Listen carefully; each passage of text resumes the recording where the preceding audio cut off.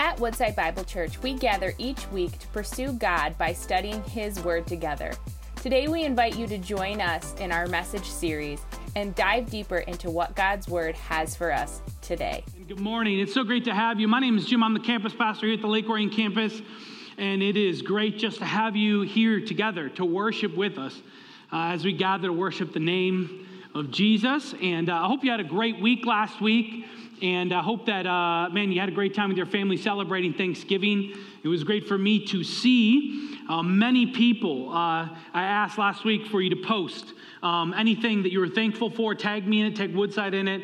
And it was fantastic to see everybody's thankfulness and what they're thankful for in their unique season, where they're at in life, all that different stuff. So love seeing that. And man, we have much to be thankful for. Hopefully you had time to set aside just to just be reminded of what we have and how much we have to be thankful for.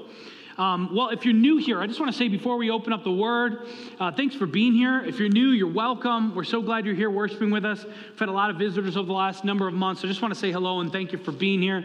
If you are new, we'd love to connect with you. As you came in, you might have received a bulletin. You can fill out a card there, or you can just text connect to 248-710-0710. And we'd love to connect with you that way. If you have prayer requests or whatever, again, we'd love to connect with you. But if you're new and you're our guest, and we're so thankful you're here with us, and we look forward to seeing you again. And I would love to meet you. If you're new, come see me. I'd love to connect with you as the pastor here and see how I can bless you or get you connected or just meet and put a face to a name. Cool? Well, let's pray before we open up God's Word, and we are going to be in Genesis chapter 9 this morning, and I want to pray for us real quick before we open up the Word of God, and just ask God to illuminate the Word to our hearts and our minds, and we will start there. Let's pray together. Father God, thank you for today. Thank you for the opportunity we have just to gather together, to worship, to celebrate who you are, and God, we look forward to you speaking to us now in this moment. We're expectant, Lord. We're expectant for you to speak to us in this moment. Not because of anything I've prepared or any words specifically, but because of who you are, God, and because of your word that is alive and it speaks to us individually by the power of your Spirit. So God, would you do that? And God, we look forward to seeing what you'll do in the next coming weeks as we celebrate Christmas in this season. Be with us now as we open up your word. It's in Jesus' powerful name we pray. Amen. Well, if you want to look in Luke chapter 9 this morning, we're going to be starting a new series today called Gift Wrapped, From Longing to Lavished. And even in the title of our series, Gift Wrapped, that alludes to the central piece of our Christmas celebrations or our experience in the wrapping of Christmas presents and the unwrapping of them, should I say, even on Christmas Day. But I want to ask you a question. Have you ever thought about why in the world we wrap presents? Like, why do we put wrapping paper around a present that we're going to give to someone and watch them rip it off? I mean, guys, if we think about it many times, in my experience, we're not very good at wrapping presents. I do kind of a botched job, and I kind of think it's unnecessary in general. My wife, though, on the other hand, does a beautiful job where the present is cleanly wrapped. There's no seams, there's no tape, there's a bow. It's beautiful, and when I do it, it just kind of looks like I started and just rolled it as much as possible and got to an end result where this is what the end is, and as long as I can't tell what it is, I'm all good. Any other men out there feel the same way I do? Amen. Yeah, me and that guy back there, it's awesome. Because I struggle with why in the world should I go through all the trouble of wrapping a present, putting paper and tape and bow and all the stuff pretty on there, just to watch the recipient of that gift shred it. Right?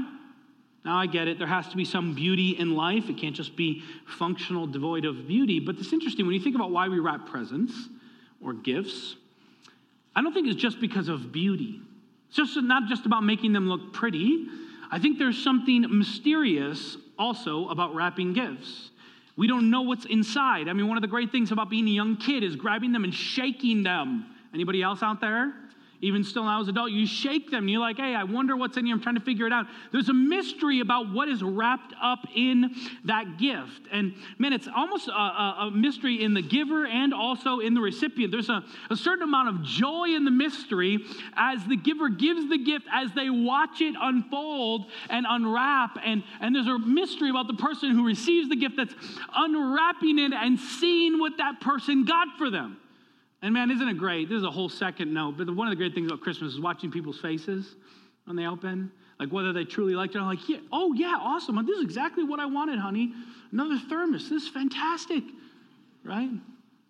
There's a mystery though about it as it's unraveling before you, and it's quite fun to experience. Well, it's interesting because we're talking about that even in what we're going to be looking at over the next number of weeks. And when you look at Christianity, Christians often say that we have the greatest gift that God has ever given to the world in Christ Jesus, right? Anybody else? Yeah? We have the greatest gift that's ever been experienced in Christ. And we talk about that all the time. And it's not like the gift that God gave us, it comes in special wrapping. It's not like the gifts oftentimes I give where they're basically wrapped, and if the cardboard's showing, it's fine as long as you can't see the label. It's totally fine. But no, God gave us this amazing gift that is wrapped perfectly in special wrapping, which is in the wrap of Scripture, and the mystery is in the Scripture and the history of God's dealings throughout mankind, so that when I open up the Word of God, there's this amazing mystery of unwrapping and unraveling the beauty of the Word of God, where I, at the end, get the beautiful picture and the mystery revealed, which is Christ Jesus. And throughout all of it, man, it's my job to unravel the layers of wrapping and beauty as I dive deeper and more of the mystery of Christ is revealed throughout Scripture. It's my job to unravel it, reveal it, and then put it together, almost like your kids when they get Legos. They get this beautiful thing, they dump it on the ground, and then it doesn't look like anything. But when you begin to put it back together, there's something beautiful and amazing revealed. And we see that in the text of Scripture as it's all revealing and pointing to Christ. So we're going to be looking at this over the next number of weeks, looking at the different covenants that God has made throughout the Old Testament, which find their anchor, they find their revelation, they find their mystery revealed in Jesus. And so, man, hopefully this next number of weeks, you're going to grow in your understanding of the Old Testament. You're going to see how the Bible is not just some scattered group of books that don't make sense together, but actually they're all pointing and directing, and they're casting an amazing story throughout Scripture. You're going to grow hopefully in your faith, in the character and the faithfulness of God, that when God says he's going to do something, he does it. As we look at many different covenants, we're going to look at the Noahic covenant, the covenant with Noah, the Abrahamic covenant, the covenant with Abraham, the covenant with Israel, and then the covenant with David, and then finally landed on the new covenant in the New Testament. And I just want to give you real quick, I think there's only a few left, but I'm always trying to think of good resources. During my 30-minute sermon, if I stretch it out 35, I don't have all the time to go into all the ins and outs of each one of these covenants. So, man, I'd love if you want to, you can just, you can put that in. It's called Covenant. It's by Tom Schreiner. It's one of my seminary professors. Amazing book. Just recently was published. It was pivotal for me in the series. And if you want to go a little bit deeper, I mean, the thing is only like, I think like 100 pages. So totally accessible, easy read, great. But you can go a little bit deeper each week with the covenants and see how they're not directing us and pointing us to find our sense in Christ. And so you can find one of those downstairs at the Connect desk. And if they don't have any left, they can at least show you where you can grab it on Amazon if you want to dive in a little bit deeper each week, as we only have so much time. So I want to ask you a question as we look to Genesis 9. Have you ever had the impulse or wanted to have a fresh start? I think I know the answer to this question, maybe because it's 2020. Have you ever thought about, man, I would great to have a clean slate, a new beginning? Because I think so many people, maybe even in this time in 2020, man, they're marking down the days until they can say it's 2021. Like we survived. An international pandemic, we're still here. A season of a presidential election, we're still here. We survived the murder hornets. We're still here. We're looking forward to 2021, a fresh start, a new beginning. And oftentimes people are looking for that in life, whether that's meant some things have gone bad in their own life, or they're just looking at the world around them, and they simply want to start over and say, man, it's 2021. Hopefully this year will be better. And I say that lightly because some people might have had a great year, honestly, and they might not have experienced things in the ways that other people have. But generally, oftentimes we're looking for a do-over or a start over in life. Well, when we look at our text today, in the covenant with Noah, this is maybe the greatest example or the clearest example in history of a new beginning, that God kind of restarts in the events following the flood. And so it's going to be pretty practical today. Our 3 points are just going to walk through this covenant, and I have a little bit of a challenge for you at the end. And so we see the first part is the covenant recipients in the first couple verses. If you read with me in chapter 9, verse 8 and 10, Genesis 9, verse 8 says this, Then God said to Noah and to his sons with him, Behold, I establish my covenant with you and your offspring after you, and with every living creature that is with you, the birds and the livestock and every beast of the earth with you. As many as come out of the ark, it is for every beast of the earth. And so these are the recipients of this covenant that God is making with Noah. Now, to get this, to understand this, we kind of have to go back a little bit to Genesis chapter 6 and get a quick review and remember the thoughts of the flood. Now, I thought about it to get out the flannel graph. I thought that'd be great. If you're old school, man, you grew up in Sunday school like I did, and they had the flannel graph, and the flood on the flannel graph would have been fantastic, but I didn't. But if you remember the story, even if you haven't been around church long, you remember the story of why God flooded the world was because of wickedness. That, man, the earth had become so bad and so overwhelmingly wicked that God determined to bring judgment on the whole earth. And so he brought water from below and above, and he was going to flood the world, and he was done, but he wasn't done with humanity. I mean, he wasn't done with humanity. He was determined that humanity wouldn't be marked by sin, but rather by God's grace. And so he chose Noah and his family to get on a boat with some animals. Now, I want to clear up a few things because I think maybe the way I learned a little bit often was that Noah was this perfect human being walking through the earth, and everybody else was evil, and Noah was kind of like this floating angel that walked with God. Oh, he was just perfect. And God's like, clearly, you're the choice. Now, Noah was a man that walked with God, and he knew that he was sinful and broken, and he had a relationship with God. Yes, all of that. But I just want us to be clear. If you read our passage, directly after the covenant with God is made, Noah gets drunk and naked. So I don't think he was the most amazing. He, as the scripture said, found grace in the eyes of God, favor in the eyes of God, much like we all find grace in the eyes of God through God's grace and mercy with each one of us. And so God sends the rain in huge proportions. And Noah brings all of his family and his animals. And I got to say, it took a lot of trust from Noah. Never before has God brought this much water in the earth. And Noah's building this huge ark. And people are laughing at him. You got to imagine, people are like, what are you doing? So it took a ton of trust on his part. Then the rain came. Noah obeyed. The floods come.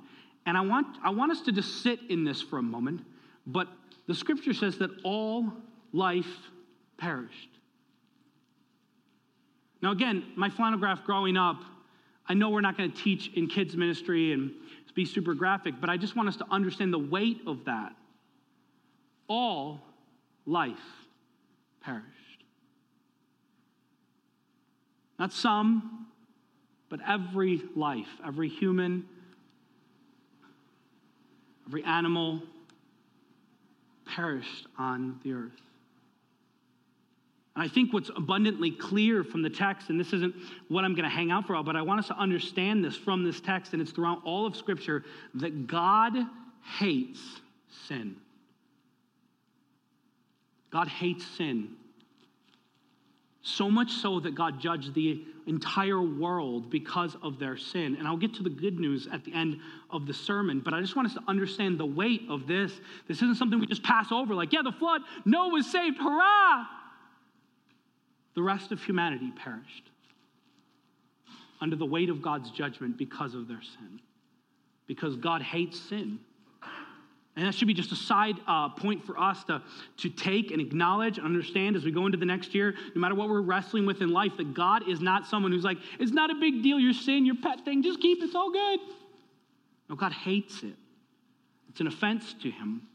And imagine for Noah for a moment coming out of this traumatic experience when all of the world is judged and he comes out. Imagine the uncertainty, the questions that he had, and how he would have come out of the ark thinking, man, I got to build this whole thing over again. I got to start over. And the weight of that, like, man, I'm the guy here, right? And I know we've experienced some stuff with what's been going on in the world around us.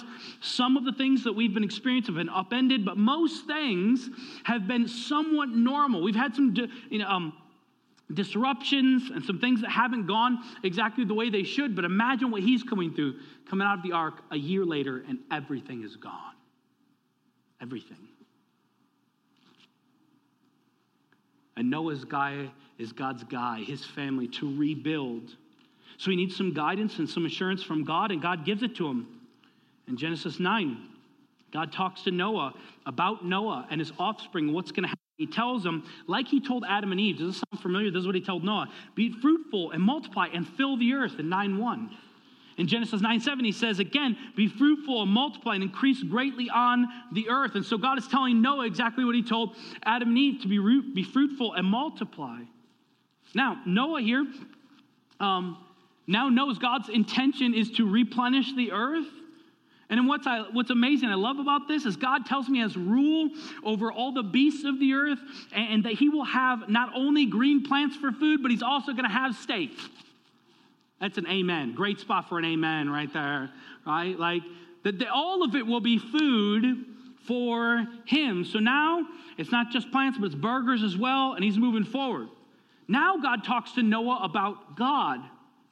He just got done talking to Noah about Noah, but now he's going to talk to Noah about God. And he gives Noah some assurance and lets Noah know, man, you can trust me. And his answer he gives them is a covenant. I'm going to establish a covenant with you. So much so, he says it in our text 7 different times about this covenant that he's going to establish with Noah. So the question must be is, what's a covenant? You ever thought about that? Like, what is a covenant biblically? Well, when you look at it, a covenant is a solemn commitment of oneself to undertake an obligation.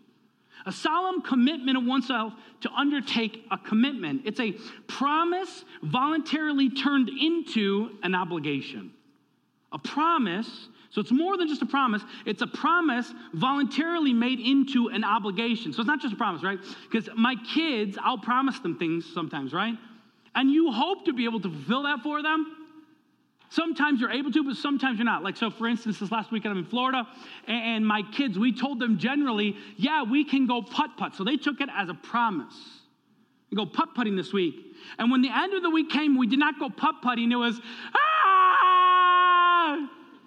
you promised we could go putt-putting. This is the worst vacation ever. We went to Disney World, but we didn't go putt-putting. Right? Because they made a promise into an obligation, right? The promise I made to my children turns now into an obligation. The difference is that is not a covenant. A covenant is I made the promise and I turn it into an obligation. Like my covenant in marriage. When you get married, you're entering into a covenant, and each spouse pledges himself or herself to a lifelong relationship of fidelity. He says, of my own volition, I'm obligating myself to you for the rest of my life. It's not a contract. Maybe in business world, some of you have experienced a contract. That's not a covenant, right?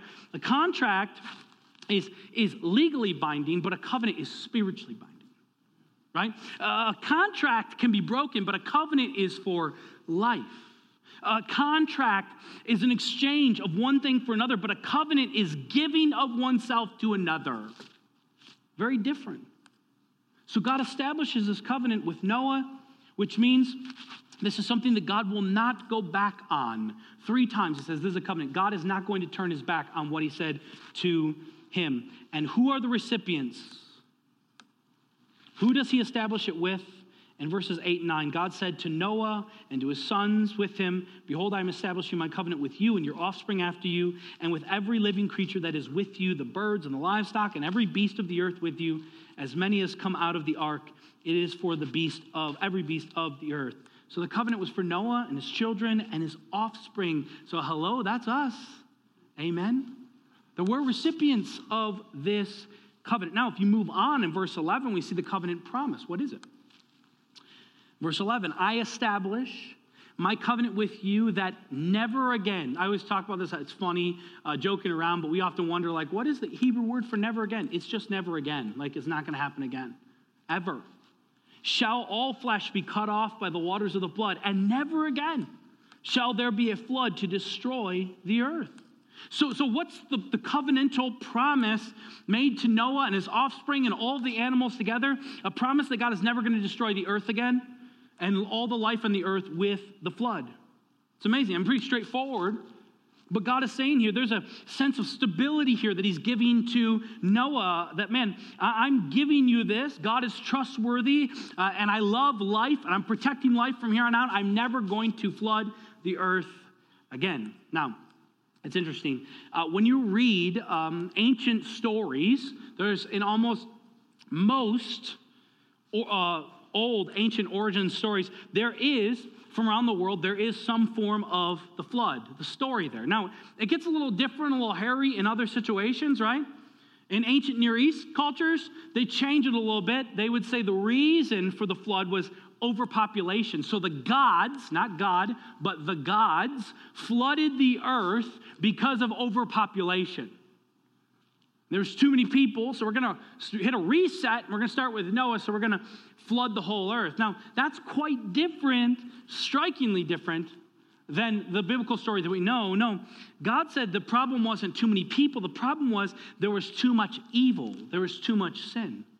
That the sin of the people was such an offense to God that God poured out his wrath on his people, on the people. So I know it's not a favorable thing in today's day and age to talk about the wrath of God, the judgment of God, and all of that, but that's in the Word of God. If we want to push that away, that's fine, but it's not biblical. Because God was so offended by all of the sin that he poured out his wrath on the world.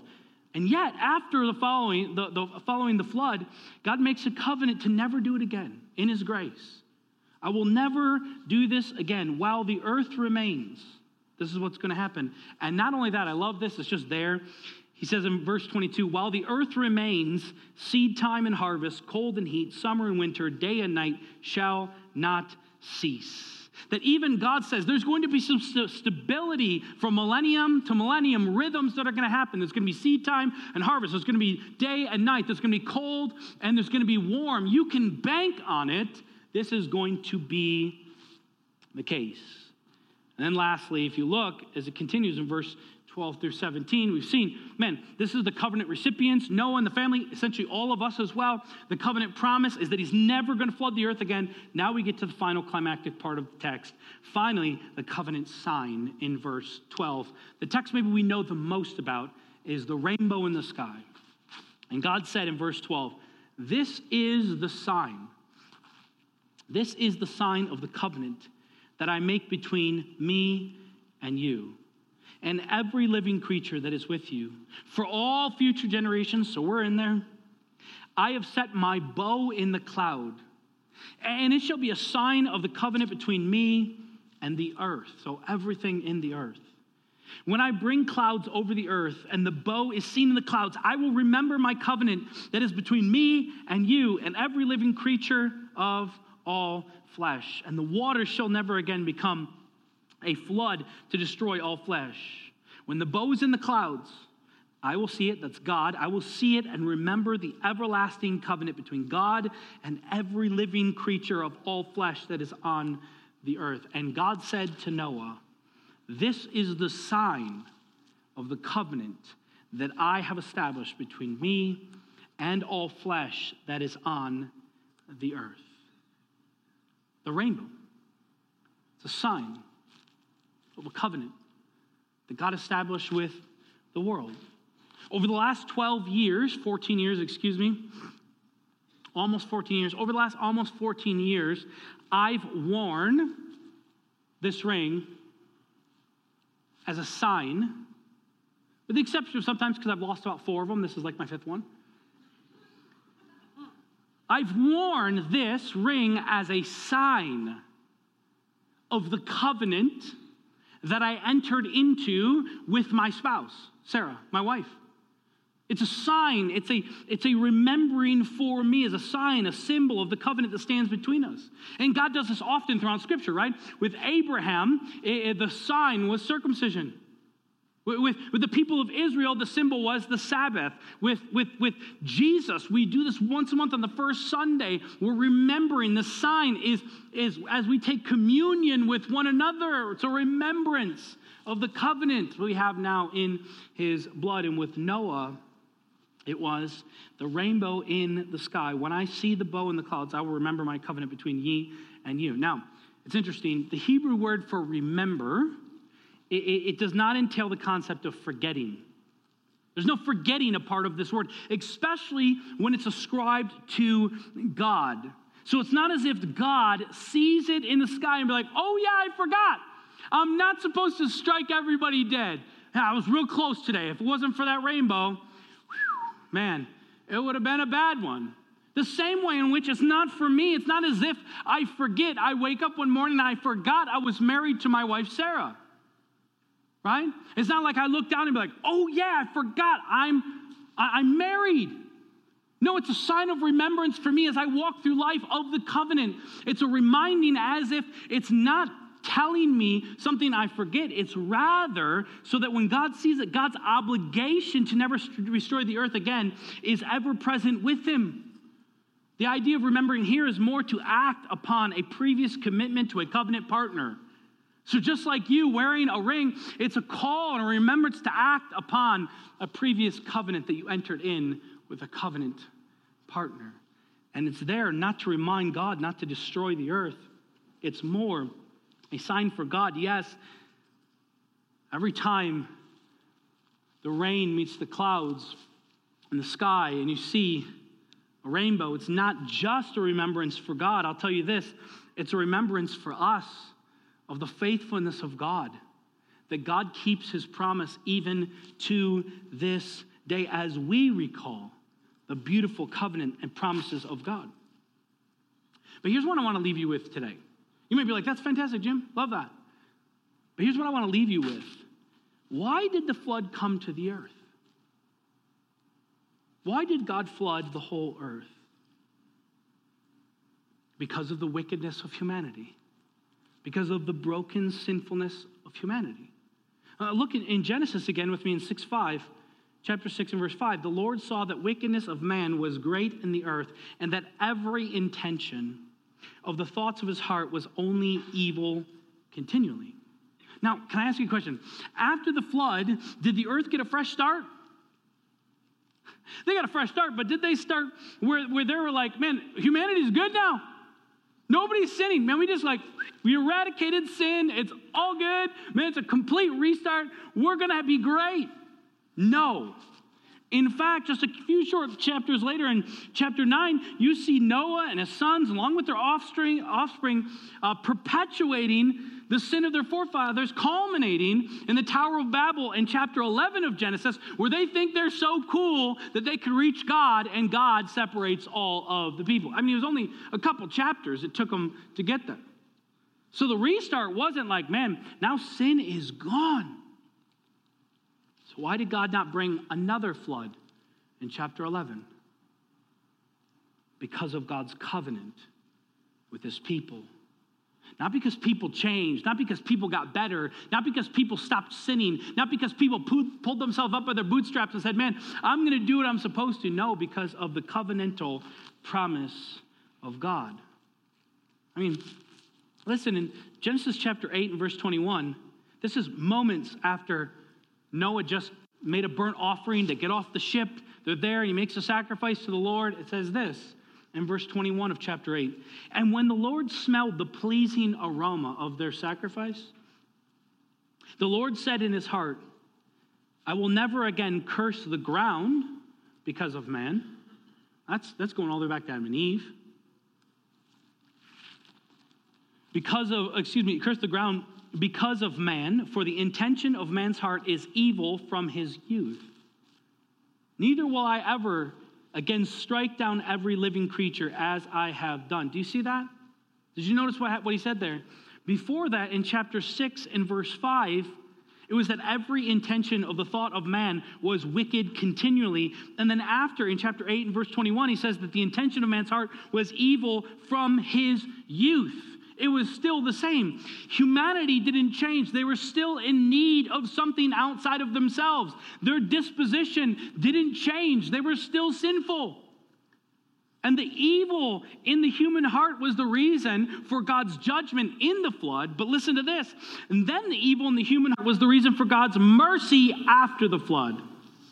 So the evil that man did and lives in and the sin that we live in was the reason for the flood, the judgment in the flood. But after the flood, it was the reason for the mercy and the grace of God that we get to experience every single day.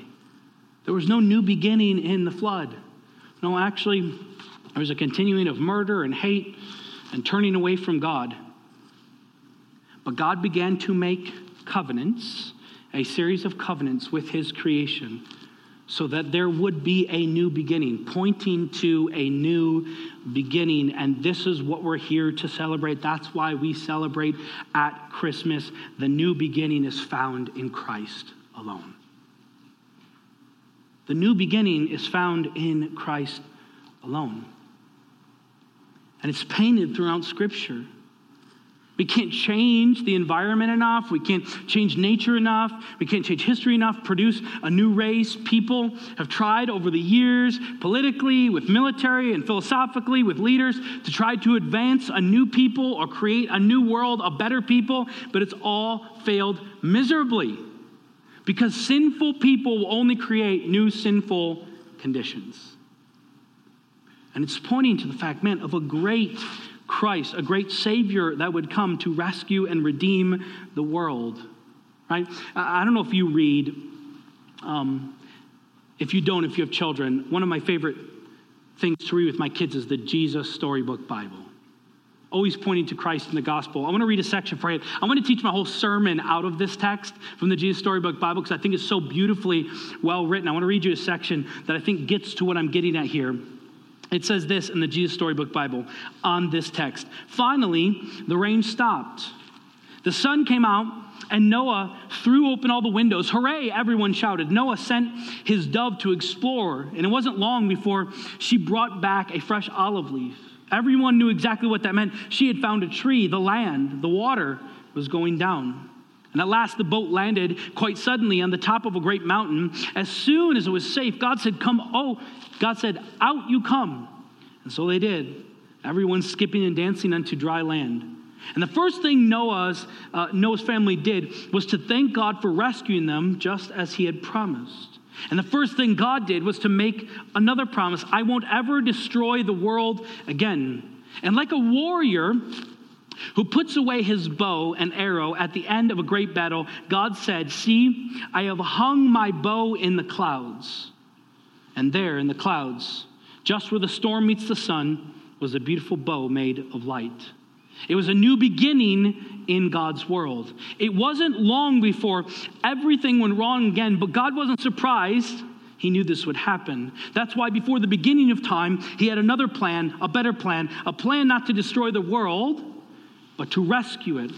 A plan to one day send his own son, the rescuer. God's strong anger against hate and sadness and death would come down once again, but not on his people or his world. No, God's war bow was not pointing down to his people. It was pointing up into the heart of heaven. You see, the beauty is that people didn't get a fresh start, a new start, a sinless start after the flood. No, it was still there. And God's judgment will still come one day for sin. But he said, I covenant not to flood the entire earth. But the beauty of the gospel is that now in Christ Jesus, that judgment doesn't come down on me. That judgment already came down in Christ, on the cross. And now because of that, I can walk in his grace. And there's more people than just Noah now that have found grace in the eyes of the Lord. If you are a follower of Jesus here today, you have found grace in the eyes of the Lord. And the judgment of God, one day, it is coming again. And God's going to come back and he's going to judge the world. Man, if you don't know Jesus here today, you've never placed your faith and your trust all in with God, all in with what Christ has done on the cross. One day, we will stand before God in judgment. But the beauty of the gospel is that all covenants point to Christ and the fulfillment of them in Christ. That, man, now I can stand and I don't have to be worried about the judgment of God because God, in his justice, put all of his wrath, rather not out on all of humanity, but in his own Son.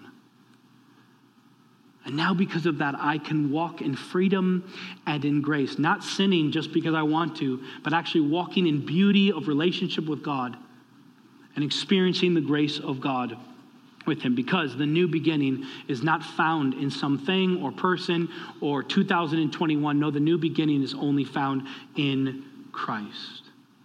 And we can long, as many people are, can't wait for 2020 to be over.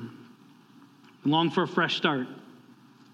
But the new beginning you desperately need, we desperately need, is a spiritual, internal new beginning of the heart if you don't know Christ today.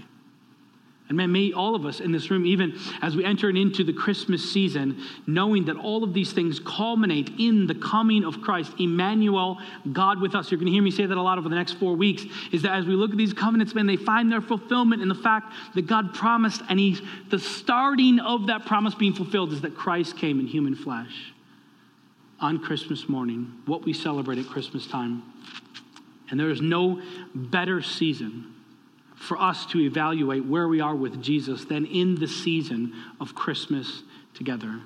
That all of my new beginnings are found in Christ Jesus. Thank you for joining us as we study God's Word together. We would love to hear how God is moving in your heart and get you connected into the Woodside Bible Church family. Head over to woodsidebible.org/connect to introduce yourself to us today.